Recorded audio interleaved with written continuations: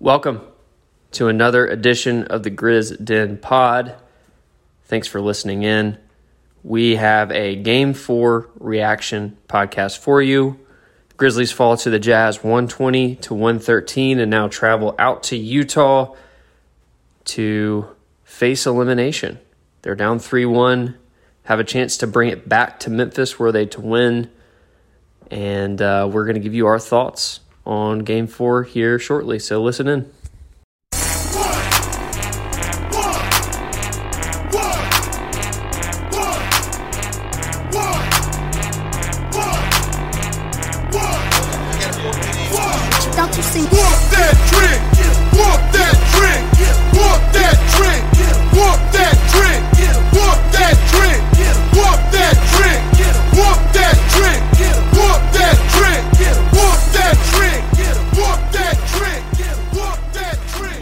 Right, instant reactions coming to you live from Destin, Florida. I've got two players that I want to focus on, and then just one observation that I'm sure that Will and Ty will have hit on at some point, or will hit on depending on the order that I'm coming in here with these instant reactions. I guess I've got to start from the top, since I've been very critical, maybe at least in private sessions of the Grizz Den, of watching this series of De'Anthony Melton and just how out of place he looked. I had been saying, I can't remember if I said this on a pod or just was putting it on some of our text threads, like how, at least within the past games, Melton has looked like he was getting a little bit more comfortable maybe with the speed of the game, but still wasn't hitting any shots. He definitely was still looking really rough at times in those past couple of games. And then last night you see him have a big breakthrough and have, an excellent fourth quarter. And, he had 15 points, 5 rebounds, 2 assists. You just have to wonder if the Grizzlies had been getting something like that from someone off of their bench, would we have stolen another game here and had a difference? And it could, we could be sitting tied at the series. I think the reason why I'm asking that question is because, you had a game last night where Morant, from a stat line perspective, looked okay. He led us in points, 23 points, 6 rebounds, 12 assists, so he had a double-double. But if you were watching that game, Morant didn't necessarily have a great game. I mean, his shots were falling, at least from my perspective. He was looking pretty rough on defense. He, I think had some pretty critical turnovers. Still was, our best player on the court, no doubt. And so I'm talking about that in regards to Melton, just because we got a big showing from Melton on a night where our best player was maybe not having his best night. So you just have to wonder how that factors into rotations moving forward. But kudos to Melton for stepping up and having a big game, shooting like he did from behind the three, kept us in it in that fourth quarter, made some big plays, and it was, I like Melton, so I would love to see him continue to be a major factor on our team. The one that just, other than game one, I guess Valanciunas had a pretty decent game, because he was able to get Gobert in foul trouble and dominate, but man, he just has not really looked that great to me these past 3 games. I just feel like whenever he's on the court, I don't feel very confident in him. He's still going to do what he does. He's still going to get rebounds. I'm sitting here and I'm criticizing him, and he had a double-double as well with 14 points and 12 rebounds, but he's definitely a target in the pick and roll. So for that to be the case, for us to give up many points, he's got to do things like get his second chance buckets and, steal some offensive rebounds, to swing the game, do the small things right. I think I've joked before how Valanciunas is always good for at least one or two, just like drops in the middle of the lane, like a ball that he should have caught. I don't know, just sort of, it's just been frustrating. I think it's just another piece, for a young team, we needed him to step up, and that's maybe part of the difference in the game. Other than the fact that the Jazz are just shooting lights out. I mean, we're not making it that tough for them on the three. I mean, I think we are defending them well, but they're just playing better team basketball than us right now, and I still feel like we can win games, which is nuts. I'm sure one of Tyre will touch on it, so I won't go into it a ton, but clearly we came out and needed Jaren to get going. We talked about that in our instant reaction, previously. We had to have him step up if we wanted to have a chance to win. And man, he did some good things. He's starting to get his feet back up underneath him. So I just would say from a fan perspective, let's just treat that as positive, and, maybe we can, get excited about, his short-term future next year based on what we're sort of seeing from him now. But this has been said a lot on social, and it's just the case, man. This team, the Jazz, we're fighting back. Every game is close. I love that about us. I love this about our team. But the Jazz, just anytime we get it close, it seems like they're able to get it right back to 9 points really quickly, and that's just sort of been the tale of the series. But hey, we're in it, and I still think that we might could go to Utah and get one. So let's get it. Grisden, not looking good for a first-round upset by your Grizz. I think I even said on the last voice message that Utah didn't look like a 1 seed. I might be taking that back a little bit. They just consistently hit big shot after big shot after big shot. They are shooting the lights out from three. Basically 50% the last 3 games, while shooting like 40 of them. That's going to be really tough to compete with when we are shooting 33s and hitting like 9 of them. That's honestly how they're beating us, is we are, to an extent, trading 2s for 3s, which is not a good recipe for success. They're just better than us, as they should be. They are a win-now team. Like the youngest player on their roster is 25, which is Donovan Mitchell. Conley's in his 30s. Gobert's like 28 or 29. Ingles is in his 30s. Even Jordan Clarkson is like 28 or 29. Bogdanovich is in his 30s. Royce O'Neal is like 28 or 29. Basically, everyone they have on their team would be our oldest player. We're just not on the same stage as them. But with that said, again, I kind of mentioned this last video too. You got to be crazy encouraged by this Grizz team. Playing their tails off, no quit, playing super hard. Even when Utah would just hit like a dagger 3 or even 2 consecutive possessions, like we come right back down and we're fighting again. As far as individual performances, JV's kind of looked a little rough the last 2 games. It hurts when he's just not very versatile on defense. He can't necessarily step out. He can't really hedge that well. We're trying to do the drop coverage, and they're just killing us from 3.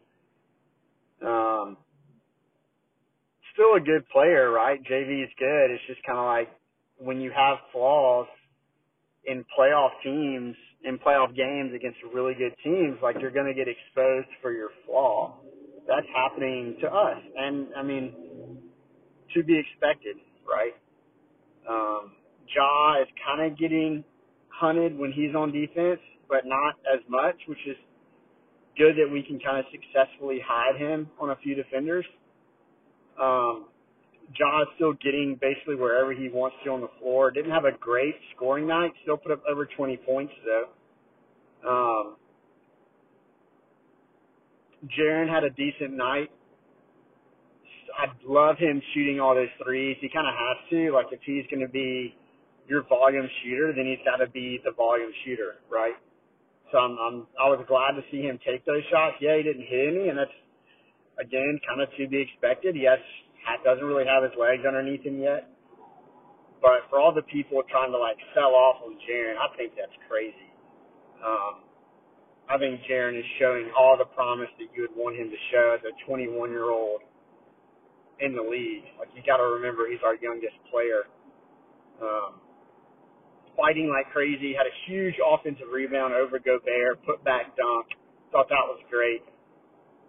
Still fouling a little much, but that's okay. Playing a ton of Grayson. Grayson Allen's getting a lot of minutes, and we kind of have to.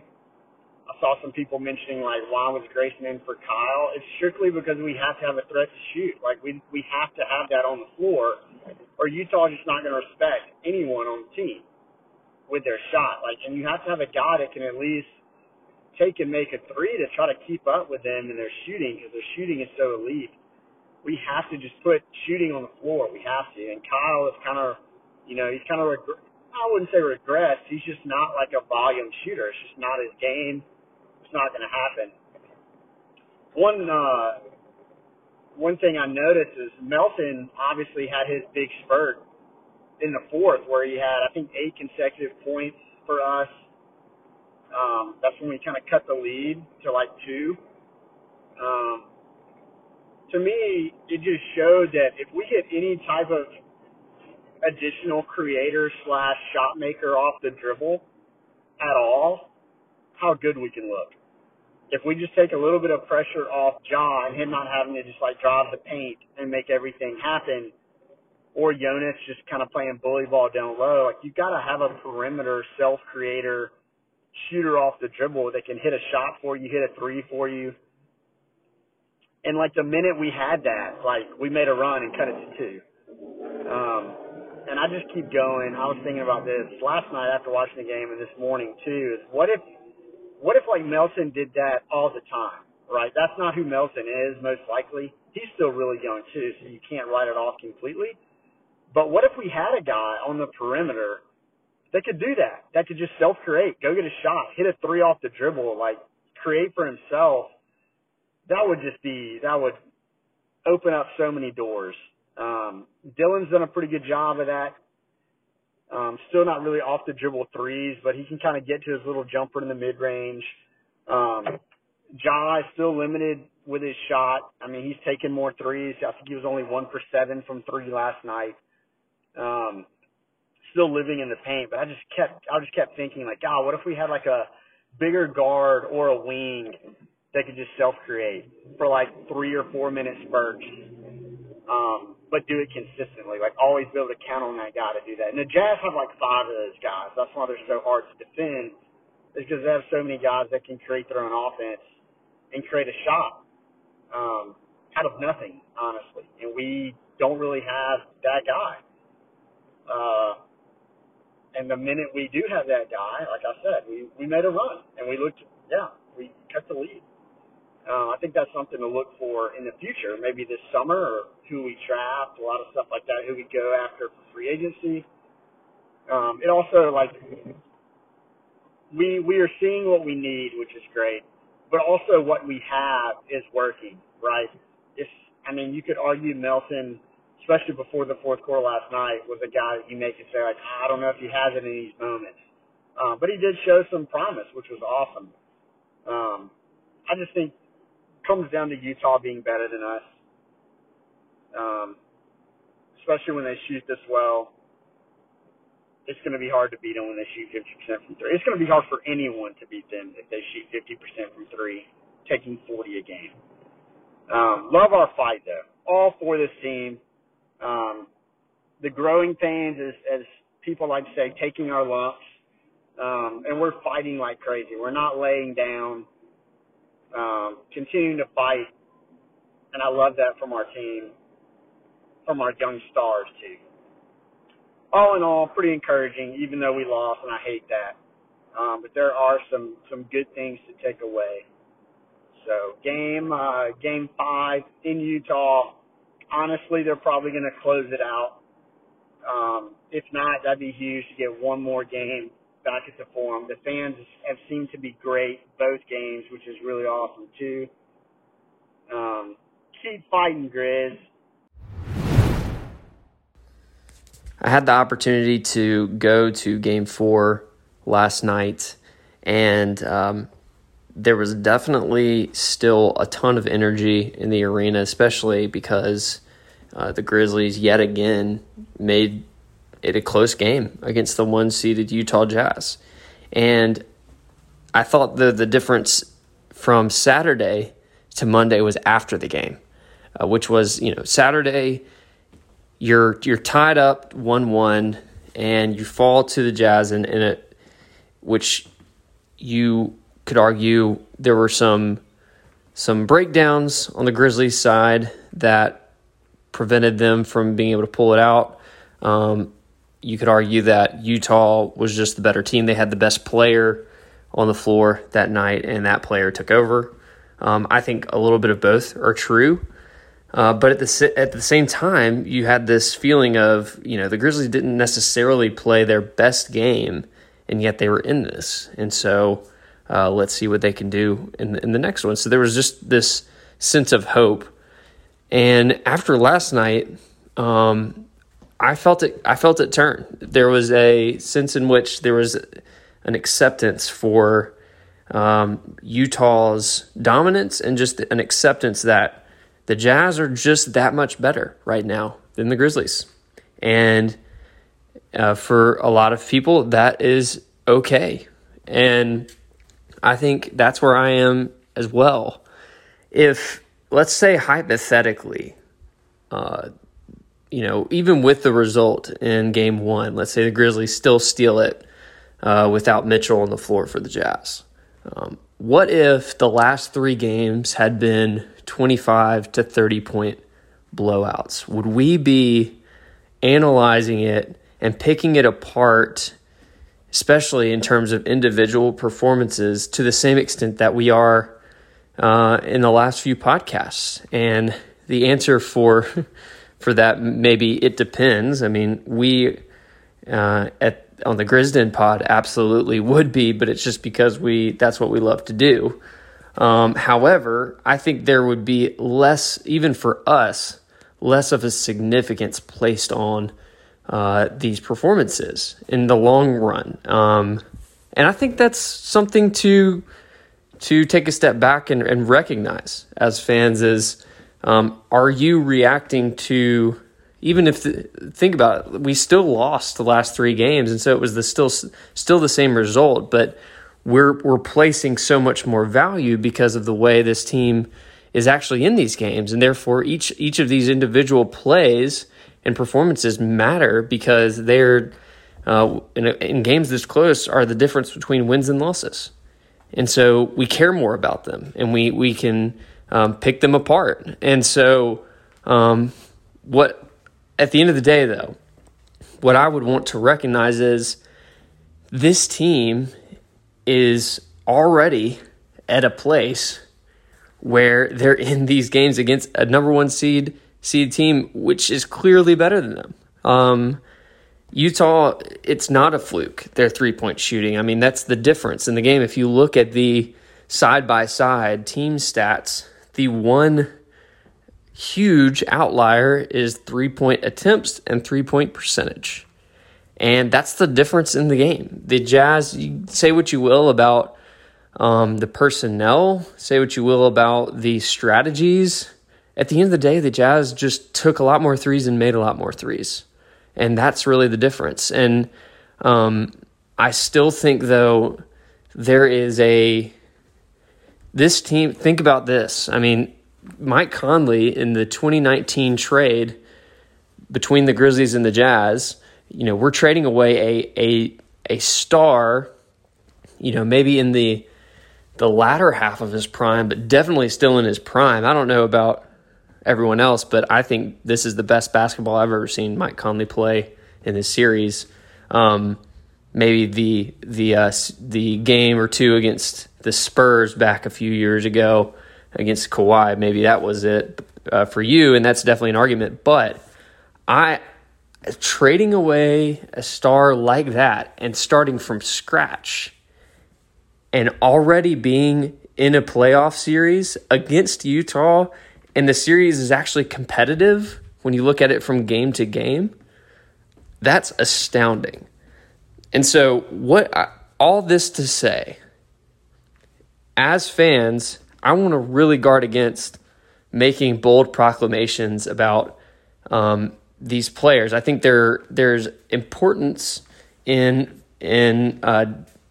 looking ahead and saying what the Grizzlies need and what they're missing is, let's just say, like a wing that is a playmaker, and they still need more shooting. That's obvious. And so these macro concerns, I think, are very important to look at. But as far as just like, is Jaren ready for the moment? Is even guys like Melton, I mean, who's the data is starting to stack up for him, and I'm really glad he had the performance he did last night in the fourth quarter. But I just think it's all very relative, because as soon as we are competitive, I think our brains just instantly go to being super critical. And it's a beautiful thing because we are competitive and we want to win. And if we're in a position to win with a few minutes left, it doesn't matter what's come before or where we are in our team life cycle. You know, we want these players to make the right plays. And a lot of them are still extremely young and have never been in a game with this high of stakes. And all this to say, the fact that they're putting on a show like this is, I think, worthy of praise more than anything. And I did walk out of the arena last night with an acceptance of we're probably not going to see another game in FedEx Forum. I surely hope I'm wrong. But even if we don't, this team has risen so far above what was expected of them, number one, and also what I think the sum of this team is so much greater than the individual parts. And that's credit to the players for believing in the system and staying true to their work ethic and what the coaches are asking them to do. And it's a credit to the coaches for what they've done to keep this team together throughout, especially in a run where it would have been very easy to maybe pack it in a couple times. And so I know this was less focused on Game 4 and more of a state of the Grizzlies address, but I'm just very proud of the team, and I'm excited for this offseason, and I think that there are some things that the team can do to build on this success, and we are going to absolutely be looking at that from all angles to give our opinions on what we would do for this team and also react to what ends up happening for this team. But the arrow is pointed in the right direction, and I think that we have a group that can at least make a playoff series competitive, if not pull out a few that they shouldn't have. And I never thought I would be this excited after a loss, but here we are.